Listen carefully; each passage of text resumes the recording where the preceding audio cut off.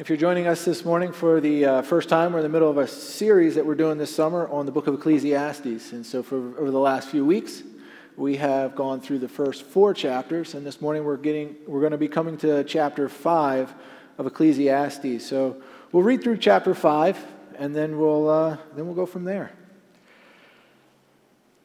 Chapter 5, starting in verse 1. Guard your steps when you go to the house of God. Draw near to listen.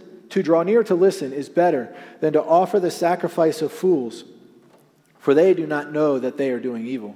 Be not rash with your mouth, nor let your heart be hasty to utter a word before God.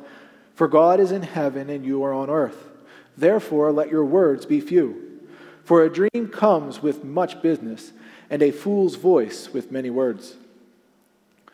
When you vow a vow to God, do not delay paying it, for he has no pleasure in fools. Pay what you vow. It is better that you should not vow than that you should vow and not pay. Let not your mouth lead you into sin, and do not say before the messenger that it was a mistake. Why should God be angry at your voice and destroy the work of your hands? For when dreams increase and words grow many, there is vanity, but God is the one you must fear. If you see in a province the oppression of the poor and the violation of justice and righteousness, do not be amazed at the matter, for the high official is watched over by a higher, and there are yet higher ones over them. But this is gain for a land in every way, a king committed to cultivated fields.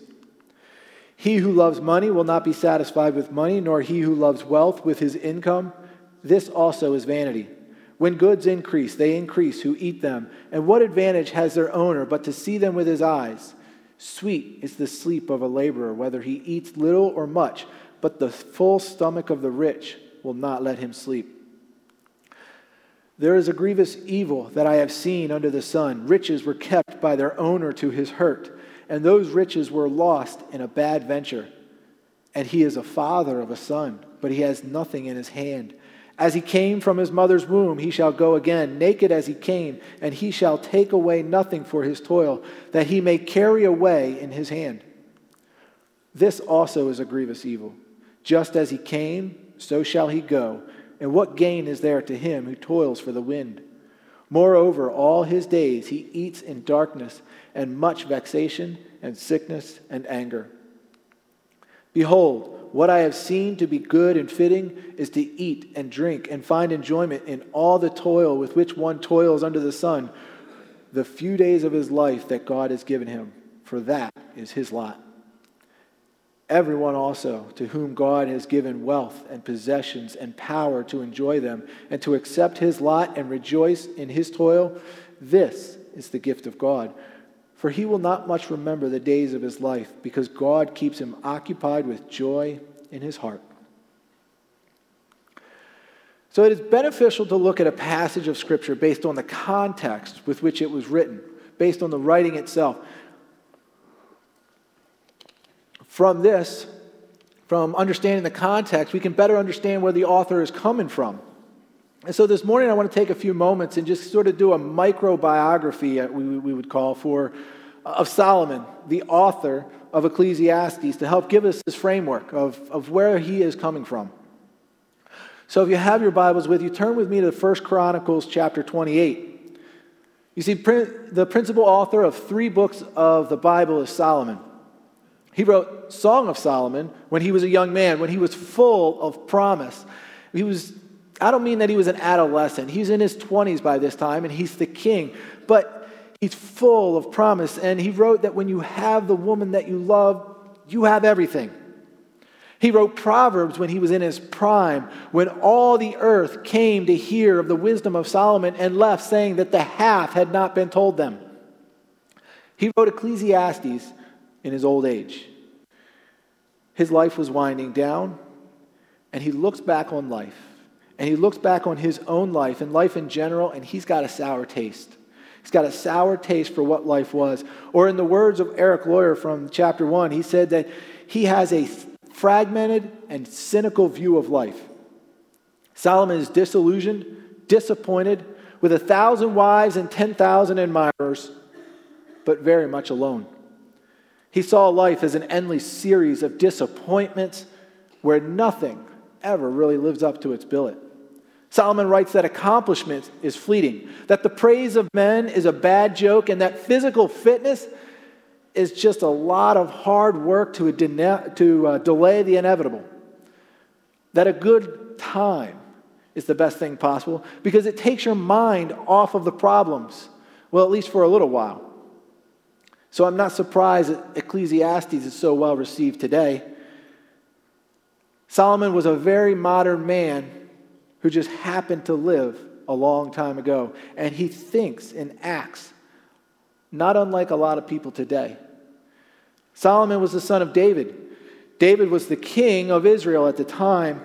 When David became king, there was turmoil within Israel. There was a civil war going on, and everyone around the country didn't know what to do. There was confusion. And then David became king. But David didn't want that to happen when his son Solomon came to be king. And so he established Solomon on the throne while he was still alive. And he has a wonderful dedication for Solomon and an anointing ceremony that takes place at the end of 1 Chronicles. David gets all the people together. He gathers them all, and he has them with his son right there. And he tells the people about the desires of his heart to build a temple for the Lord. He goes through and talks about how the Lord told David that he would not be the one to build the temple, but that Solomon was going to build the temple. You can read about that specific event in 2 Samuel chapter 7 or 1 Chronicles chapter 17. So David continues his speech that day. And he points to Solomon, and he gives Solomon some instructions. He says in verse 9, "As you, my son Solomon, know the God of your father, and serve him with a loyal heart and with a willing mind, for the Lord searches all hearts and understands all the intent of the thoughts. But if you seek him, he will be found by you. But if you forsake him, he will cast you off forever. Consider now, for the Lord has chosen you to build a house for the sanctuary. Be strong and do it." David then proceeds to give Solomon the plans to build the temple. And after that, David gives Solomon the materials to build this temple. And then David turns and says to Solomon, "Moreover, because I have set my affection on the house of my God, I have given to the house of my God over and above all that I have prepared for that holy house, my own special treasure of gold and silver. 3,000 talents of gold of the gold of Ophir, and 7,000 talents of refined silver to overlay the walls of the houses." And as David draws the ceremony to its conclusion, he prays, "I know also, my God, that you test the heart and have pleasure in uprightness. As for me, in the uprightness of my heart, I have willingly offered all these things. And now with joy I have seen your people who are present here offer willingly to you. O Lord God of Abraham, Isaac, and Israel, our fathers, keep this forever in the intent of the thoughts of the heart of your people, and fix their heart toward you, and give my son Solomon a loyal heart to keep your commandments and your testimonies and your statutes, to do all these things and to build the temple for which I have made provision." After that, Solomon is anointed king. And he's anointed king and sits on the throne while his father David is still alive. And this creates a seamless transition in their lives. And the focus as David passes from the scene shifts to King Solomon. When 2 Chronicles opens, Solomon is visited by the Lord and asks what the Lord, and the Lord asks Solomon, "What should I give you?" And Solomon, he asked for wisdom and knowledge that I may go out and come in before this people, for who can judge this great people of yours? And the Lord granted Solomon that request. In fact, growing up, that's probably one of the things I remember most about Solomon, that he was the wisest man that ever lived. So after that, Solomon sets out and he builds the temple that his father David had desired in his heart to build for the Lord. And then as you go through 2 Chronicles, you see in 2 Chronicles 2 through 5, you can read about the temple itself being built. In chapters 6 and 7, there's the dedication of the temple. And then we have the next phase of Solomon's life. He amasses fame and wealth and territories. He sets 250 officials, Israelites, to be officials over the people that Solomon ruled. When we studied chapter 2 of Ecclesiastes, our brother Tim Bowditch mentioned that Solomon would receive 666 talents of gold each year.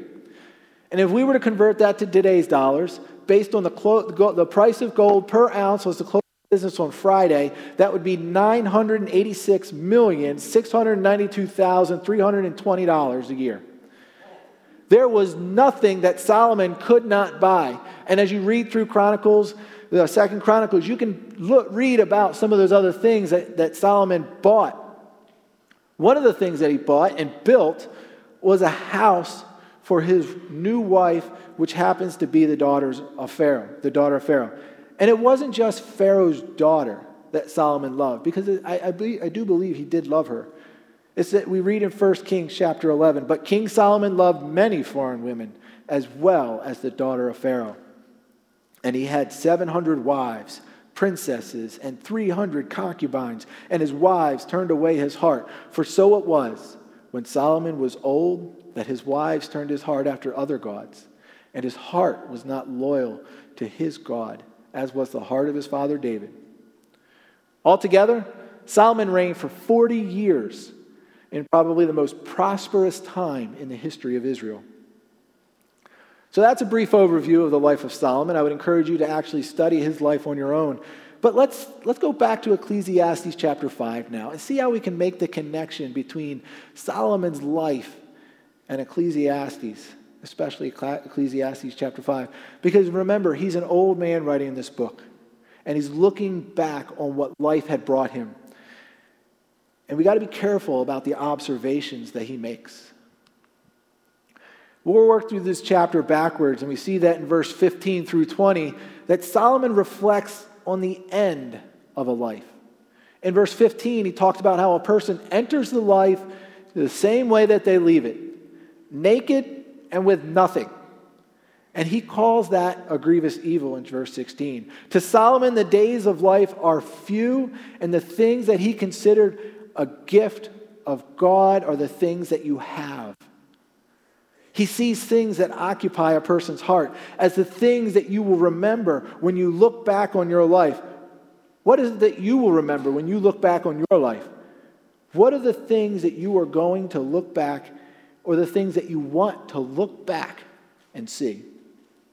Are you going to remember the days of your life? Are you going to look back and remember the days of your life and see wealth?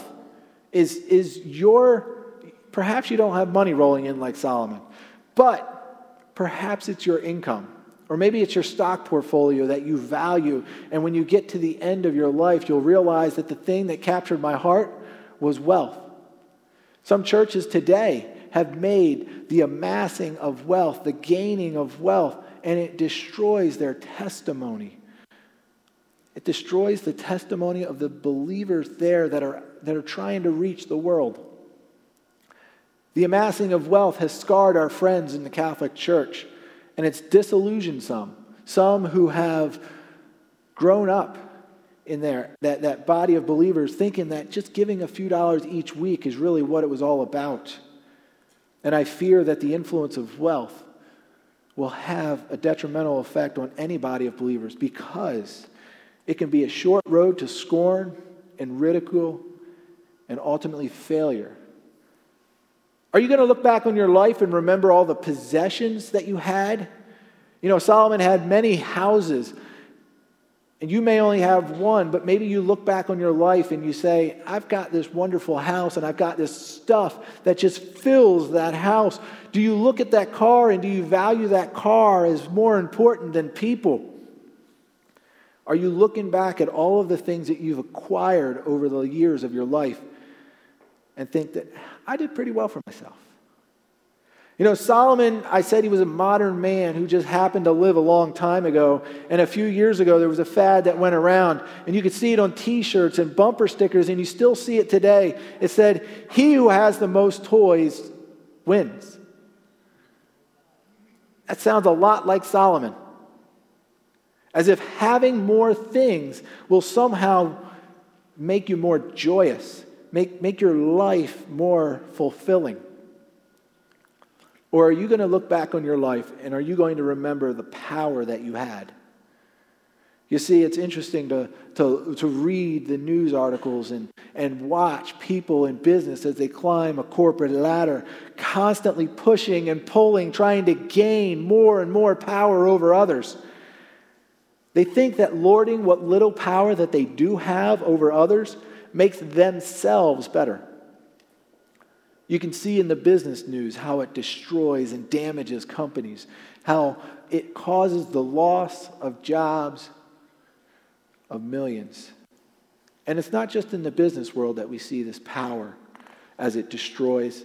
We see power driving husbands and wives to belittle one another and putting each other down, either behind closed doors or as a display in front of other people. And that is wrong. We see siblings vying for more and more control within a family because they think that power is more important. And sadly, we see that power is lorded over people in churches. I've seen churches where there is a claim to have a plurality of leadership, when ultimately there's just one person there that muscles his own agenda up to the top, and he lords that power over others within that body of believers.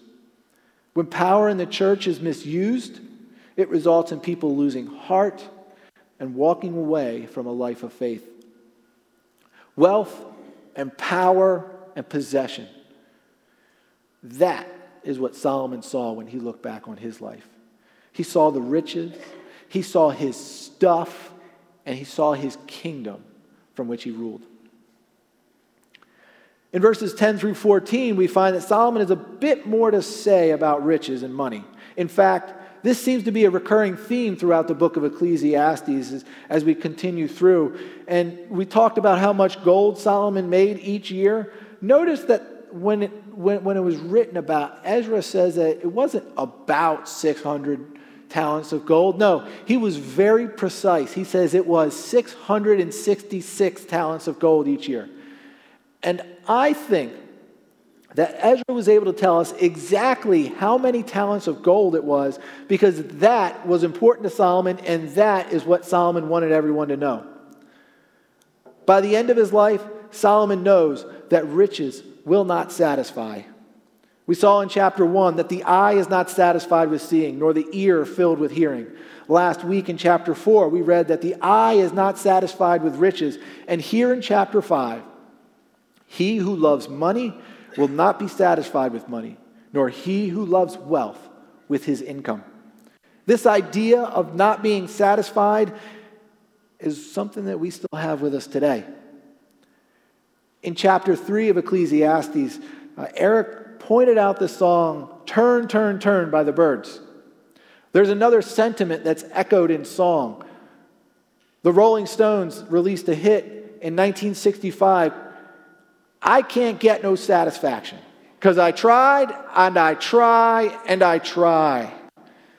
Solomon, he tried, and he tried, and he tried, and he couldn't get no satisfaction. And it wasn't just riches that Solomon sought satisfaction from.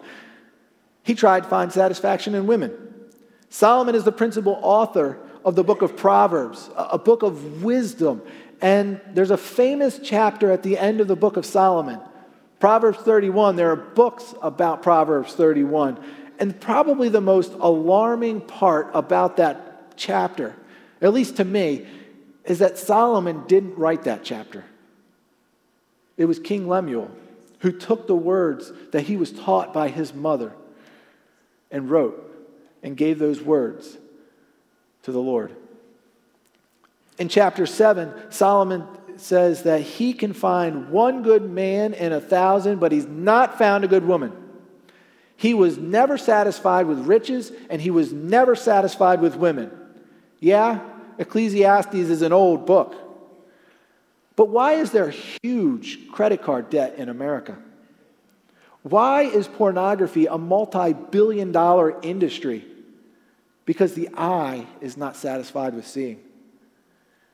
Why with all of our modern labor-saving devices is the pace of life just getting faster and faster and faster? And we see that with every generation because it's all grasping for the wind and chasing what can never be caught. If you are here this morning and you feel like the Rolling Stones, or you feel like Solomon, and you've tried, and you've tried, and you've tried, and you can't get no satisfaction, then you haven't tried Jesus Christ yet. Psalm 36 says, and we read this morning, your mercy, O Lord, is in the heavens. Your faithfulness reaches to the clouds. Your righteousness is like the great mountains. Your judgments are a great deep, O Lord. You preserve man and beast. How precious is your loving kindness, O God. Therefore, the children of men put their trust under the shadow of your wings. They are abundantly satisfied with the fullness of your house, and you give them drink from the river of your pleasures. Notice when the satisfaction comes. It comes after you put your trust in the Lord and his loving kindness. And it's not just that you will be satisfied, because in the Lord Jesus Christ, you will be abundantly satisfied. If you are looking for a satisfaction, then stop toying around with all that the world has to offer and put your trust in the Lord Jesus Christ, where you will be abundantly satisfied. So here is a man who has everything. He has everything. And there is nothing that he can't complain about. He complains about rich. He complains about the rich. He complains about the poor. He complains about his neighbors. He's the king. He complains about his neighbors. He complains bitterly about women. He complains about children. We had a dedication this morning, a beautiful thing. Solomon, he complained that his children didn't appreciate all that he's done. He complains about working too hard. He complains that things aren't what they used to be in the good old days. He complains about people who complain too much. Solomon complains about everything. And you know people like that. You know people like that. They consistently and constantly complain about everything in life, and even the blessings in their life they complain about, and you just want to smack them and say, look what you've got. But they don't realize that the role that they play in that dissatisfaction. In verse 8 and 9, Solomon complains about bureaucracy. He talks about social injustice. He says, high official is watched over by a higher, and there are yet higher ones over them. Now, come on.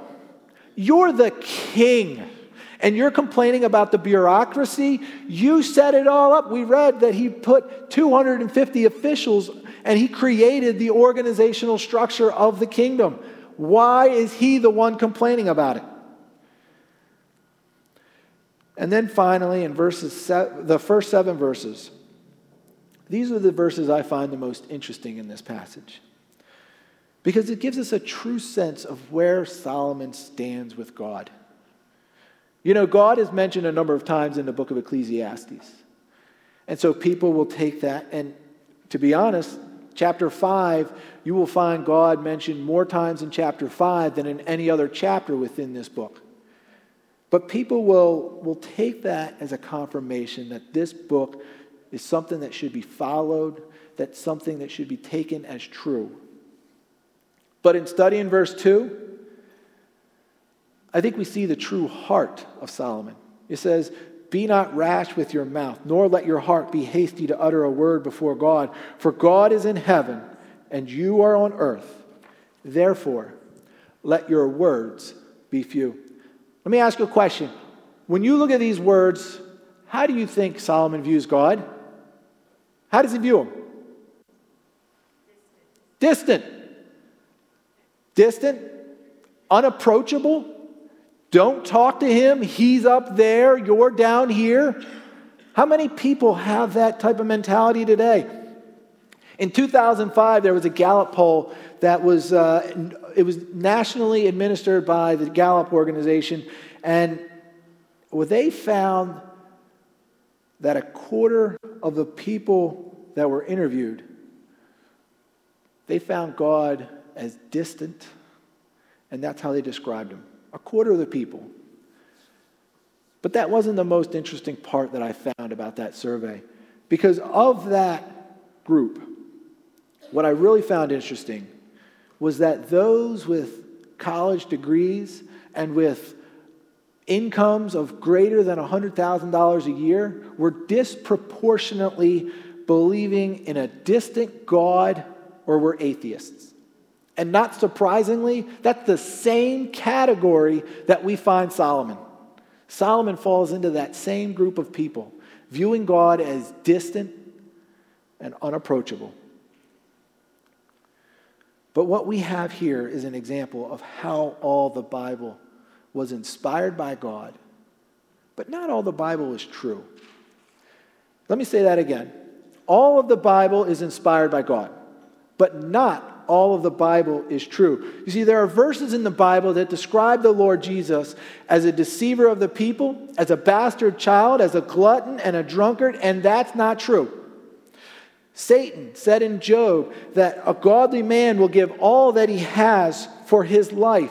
Not true. And last week, Pete LaRosa pointed out that Solomon was wrong when he said the oppressed have no comforter, because we have been given the Holy Spirit, who is our comforter. When Solomon says that you can never be satisfied, and God says you can be abundantly satisfied, well, one of them is badly mistaken. Solomon says, what will be, will be. Que sera, sera, right? Jesus said, not so. Everything in life will have a consequence and a meaning, and not a cup of cold water given in my name will lose its reward. Solomon said that money is the answer for everything. Jesus Christ said, do not lay up for yourselves treasure on earth, where moth and rust destroy, where thieves break in and steal, but lay up for yourselves treasure in heaven. For where your treasure is, there will be your heart also. Solomon says that God is distant and that you should limit what you say to him. But we are told that we can come boldly to the throne of grace and that we can pray and should pray without ceasing. And to say with Solomon that there is nothing new it's just to ignore. Worse, it's to refuse to believe and to see what God has done in Jesus Christ. Jeremiah wrote that God's mercies are new every morning. Jesus Christ preached a new doctrine, said the multitudes. When we take the bread and the cup, we quote the words of Jesus and where he said, this is the new covenant in my blood, which is shed for many for the remission of sins. He promised to drink that cup anew with us in his Father's kingdom. Meanwhile, if you are born again, you are given a new commandment. You are new creation in Jesus Christ, that you put on the new man, that you come into God by a new and living way. You're given a new heart and a new spirit. You are called by a new name. The psalmist says that we have a new song in our heart, in our mouth, and you look forward to a new heaven and a new earth in which righteousness dwells. And at the end of the book of Revelation, God says, behold, I make all things new. Now, if Solomon says there is nothing new, and God says, I will make all things new, well, one of them has to be right. So as we study this book, two questions come to mind. Two questions. First, why would God have something like this in the Bible? Second, how is it that someone so wise could get it so wrong? So, let's start with the first one. Why is this book so full of skepticism and cynicism in the Bible to begin with? And I think it's more obvious than we may have realized. I mean, the words themselves, they contradict what God and Jesus teach. So why would God want something like this in his Bible? Is it to confuse people? Is it to cause us to wonder and create more questions within us than we already have? Many people today they have just as many questions as Solomon did. And they have the same thoughts that Solomon had. But there are many people who are a testimony to the fact that God can use a book like Ecclesiastes to reach people and to lead them to Christ. Paul wrote to the Corinthians, "For the message of the cross is foolishness to those who are perishing, but to us who are being saved, it is the power of God. For it is written, I will destroy the wisdom of the wise, and I will bring to nothing the understanding of the prudent. Where is the wise? Where is the scribe? Where is the disputer of this age? Has not God made foolish the wisdom of this world? For since in the wisdom of God, the world through wisdom did not know God, it pleased God through the foolishness of the message preached to save those who believe, because the foolishness of God is wiser than men, and the weakness of God is stronger than men." This book can and is used to reach people who don't know God and who don't know Jesus. So how did Solomon get it so wrong? A wise man such as himself. I'm prone to look at examples, and when I look at examples, I like to know what's good and what's bad. And we have a bad example in Solomon, so what's a good example? If we look at Solomon's life, we see he started out well. He started out well. He had David as his father. Who wouldn't want to have a David as his father? David was a man after God's own heart. We'll use David as our good example. And Solomon was given instructions by David. Remember, during those instructions, David used a very specific word, and I think it differentiates these two men. That word is heart. David told Solomon to know the God of your father and serve him with a loyal heart and with a willing mind, for the Lord searches all hearts and understands all the intent of the thoughts. The thing which David set his affection, which set the affection of David's own heart, was on the temple for the Lord. He wanted to build that temple, and he was told no. Have you ever been in that situation? Have you ever been in that situation where you really wanted to do something and you felt like it was that perfect ministry and you were told no?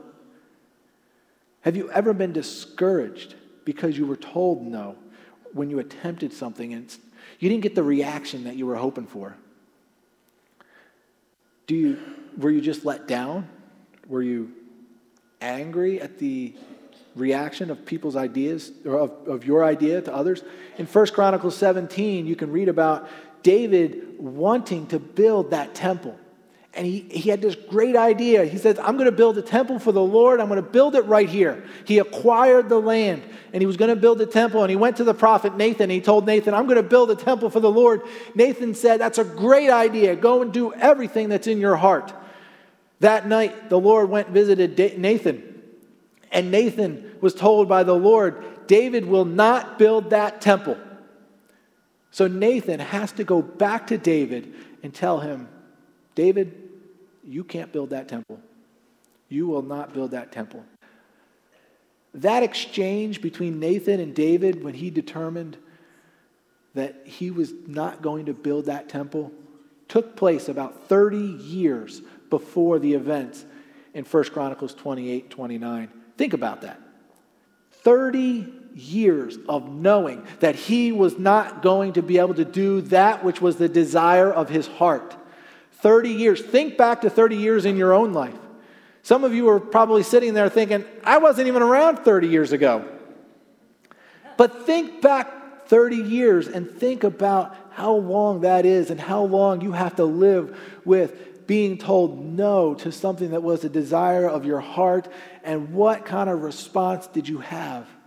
Do you still hold regret and remorse and anger towards those who told you no? Search your heart. Think about it. But what I really love, notice that David did not waver from the affection of his heart. He knew that he couldn't build the temple. He knew that he couldn't build, but that did not stop him from doing everything that he could to prepare for it. Over the next 30 years, David would draw up the plans for the temple that was to be built. Over the next 30 years, David was going to prepare the materials that were going to be used to build that temple. Read 1 Chronicles chapter 22. He talks about all the materials that he was going to prepare. And as he prepares the gates for the temple. And then David says, I'm going to prepare the hinges for the gates for the temple. And then he goes on and it says he prepares the nails for the hinges for the gates of the temple, and you have just got to love it. The king of Israel is focused on the nails that will go into the gates for the temple. And I love verse 3 of 1 Chronicles 29 because it says, I have set my affection on the house of my God, and I have given to the house of my God over and above all that I have prepared for the holy house, my own special treasure of gold and silver. You have just got to love his heart. He not only gives from his own special treasure, but it says he gives over and above. And I tell you, one thing I enjoy watching is I enjoy watching Christians who give and have set their affection on the service for the Lord Jesus Christ, and they too give over and above, and they give up of their own time and resources from their own special treasure. There are those who have set their affection, their affection of their heart on children's ministries.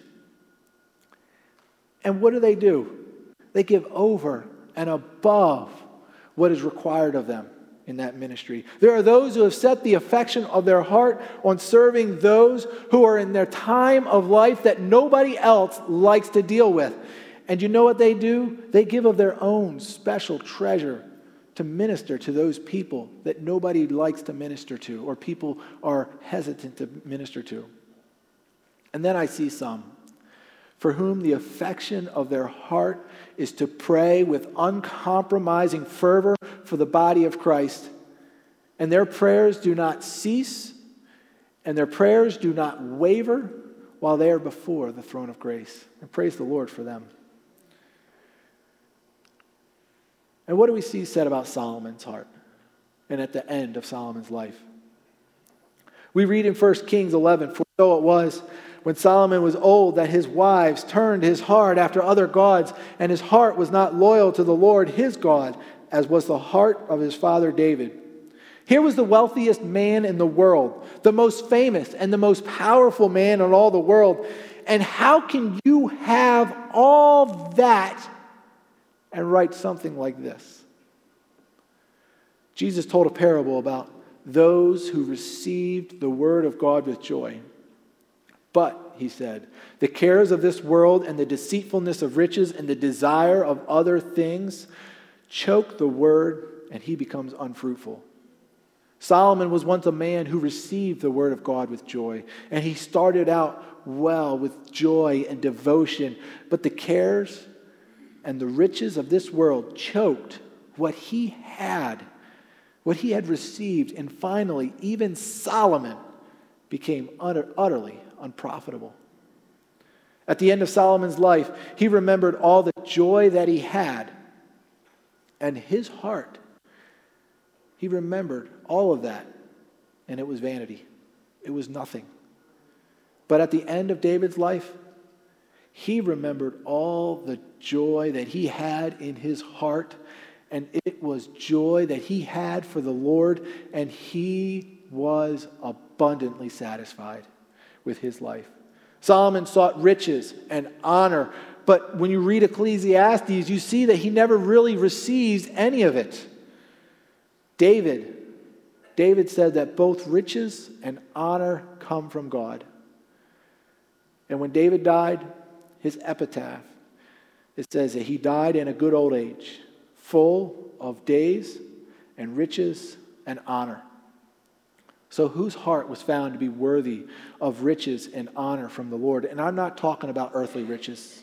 And I'm not talking about honor that we see here on earth. If you are here this morning and you don't know Jesus as your Savior and you're still looking for that fulfillment in life, it begins with your mouth. And it begins in your heart. For if you confess with your mouth the Lord Jesus and believe in your heart that God has raised him from the dead, you will be saved. For with the heart one believes unto righteousness, and with the mouth confession is made unto salvation. If you have questions here this morning, and you are not sure about how God can show you grace, the grace that he so freely gives, come talk to me this morning. Come talk to one of the other individuals that you saw up here on stage. For there is nothing, absolutely nothing under the sun, above the sun, or anywhere else that comes even remotely close to a relationship with the Lord Jesus Christ. We sang this morning, "Come and rule my heart. Make a dwelling place. Through your grace restore me anew. Place in me a restless heart till I wholly rest on you. Forsake me not when my strength is spent. Of my wicked heart, Lord, I do repent. With the mighty deeds of the Lord I come. Praises to the Holy One. O my mouth, I will tell of your righteous acts. Of your saving death I will say, O what undeserved grace. For my sin the Lord did pay." So as we conclude, I pray that the affections of our hearts would not be on the things under the sun, but that the affections of our heart would be fixed towards the Lord Jesus Christ, and that we may honor him all the days of our lives, and that we would walk with him daily and rejoice in the goodness of the grace of God. Let's pray, and then Tim, I'll hand it over to you. Heavenly Father, we thank you for your Son, the Lord Jesus. We thank you for the joy that we have in him, and knowing that we can be abundantly satisfied because you are satisfied with your Son and his finished work on the cross. We thank you for the opportunity to be here this morning, and that we would just cherish the time that we have to worship you. Lord, it's in your Son's precious name we pray. Amen.